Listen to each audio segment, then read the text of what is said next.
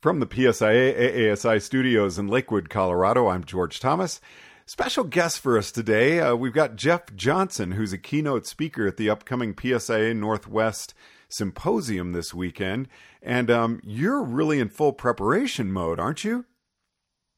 Oh, yeah. Thanks, George. We're opening up the ski resorts coming up real quick, and then we have this keynotes. We're going to be traveling around to Spokane, Portland, and Seattle. So first Spokane this Saturday on the 21st, and Portland the 28th, and Seattle the 29th. So, getting busy, and we're real stoked to present this information. Well, I was thinking of you being in full preparation mode, sitting out on the Lanai in Maui, where you are right now. Yeah, this is kind of an interesting bonus trip, but I left the pool and my cocktail to come up here to the hotel room for this podcast. So, because I'm all about customer service, and you are my customer. Well, that is very important to me, so thank you very much, Jeff. And that is actually, though, the topic that we really want to get into, and not especially get into too deeply. We'll do that after your presentation at Symposium. But let's really touch on guest service and retention, because that's a real issue with our profession. Yeah, absolutely. In fact, a lot of the numbers that kind of go around our organization. I think Eric Lipton had a talk with you earlier this year, and he said something around, was it 18% of people? What's the number? 18% are lifelong skiers after their first lesson. I mean, if that number is true, that's a horrible number, and we have to kind of take that. Each of us need to take that to heart, take that personal. I mean, we look at another company who has a 75% return rate, which is Disneyland, right? So what are they doing that we're not doing? And I know we have a lot of different circumstances, such as weather and athletics and all these things, but if we don't improve upon that 18%, it's going to be a kind of a dying industry, I think. But I think when people, with the prices of tickets going up, unless we give them that amazing, tear-jerking, fun, experience right from the very start, then we have a potential chance of losing them. And I wonder about that number. 18% become lifelong skiers. How many actually come back for another lesson? Any idea?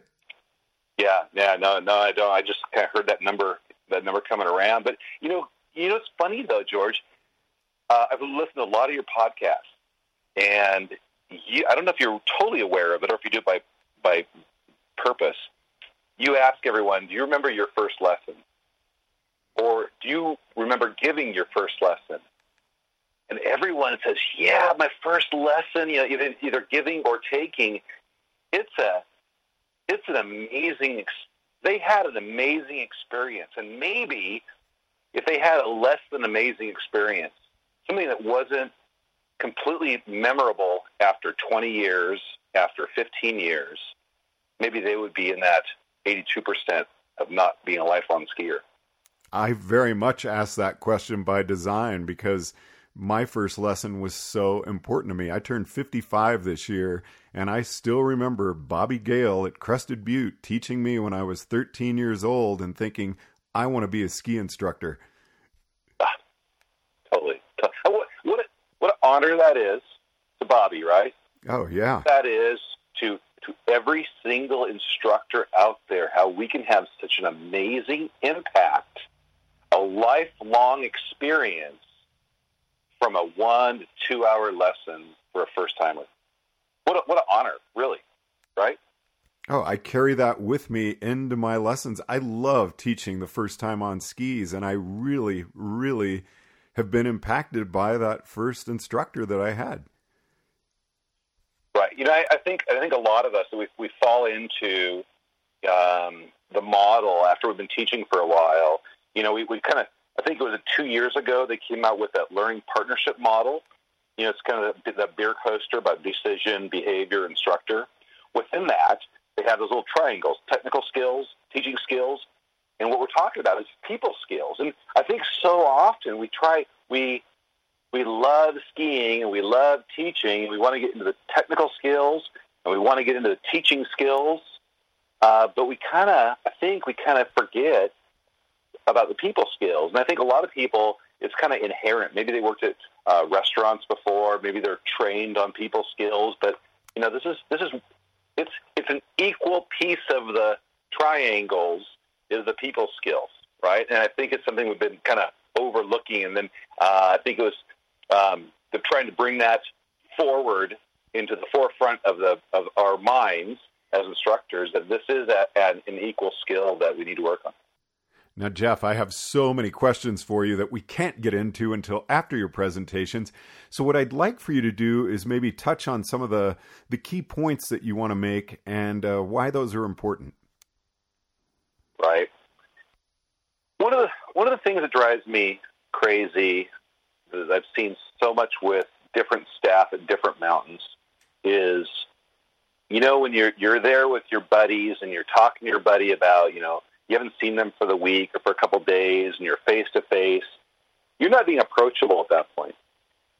The customer comes up and you're facing your buddy, you're not in that, your body position's not ready to accept some feedback or for some conversation with another person.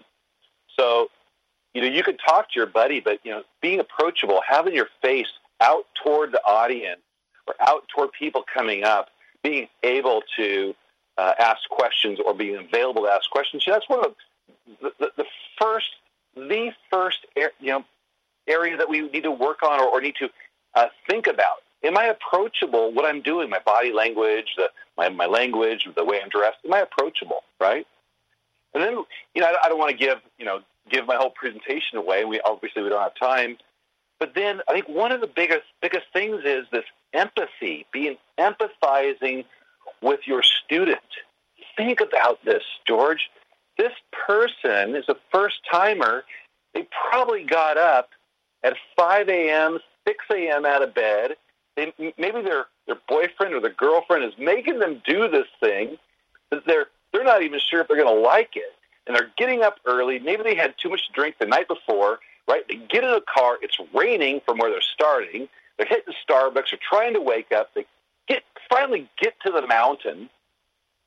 They get into the lift to the rental shop line. They're filling out paperwork. They're probably overdressed. They're sweating. They don't know how to hold all this gear. Now they have to walk all the way up to the corral where you're going to meet them, and their goggles are fogging up. They are in no way. They're not even nearly prepared to learn. And we got to be able to recognize that and empathize with this person and meet them where they're at before we can even start to gain trust, even start to have a conversation about going to have fun. Because so far, George, none of this has been fun, right? And having an empathy for these people is really where we got to start, and we can continue and build from there. And sometimes I'll even have a guest. They'll say, "Oh my gosh, I am so sorry. The line was so long for the rental shop. You know what? Put your skis down. Let's just take a breath. Let's thank you for being here. Look how beautiful this is. Let's just look around." Right? Because we got to start off. It's not like, hey, let's go. We're going to go up this and we're going to go do that. No, that person is in no way. Nobody reading this. And I think this really, beyond the empathy, George, it's being selfless. If I was selfish, I couldn't have that empathy. If I was selfish, I'd be talking to my other instructors. If I was selfish, I couldn't connect with a person where they are when they need it. If I am selfless, I am picking up their pole when they drop it. I'm meeting them where they are at the point of them wanting something from me. I am being selfless. Every time I put on my jacket, actually, even when I'm driving up to the mountain, I'm being selfless. because I don't know who I'm going to meet at Starbucks or at the gas station, or if I pass somebody and cut them off on the freeway, right? I was just thinking of that. I think about these things, and I think this is an area where I can improve, where the people I look up to, on the national team, I mean, everybody, every single day can improve on guest services. And I think, this a lot of the research I did for this presentation, and hopefully, I can come back and we can kind of, go over this whole presentation, but hopefully that, this is really going to strike a really great a nerve with people to make some change, to help create lifelong skiers, to have that fulfillment, that joy, the pure joy when things go right in a lesson. And a lot of that will be that guest services piece. Now, Jeff, I want to wrap it up right here. I think we've done a nice tease for your show that's going to be coming up, as well as the symposium. And if you could give us those dates one more time.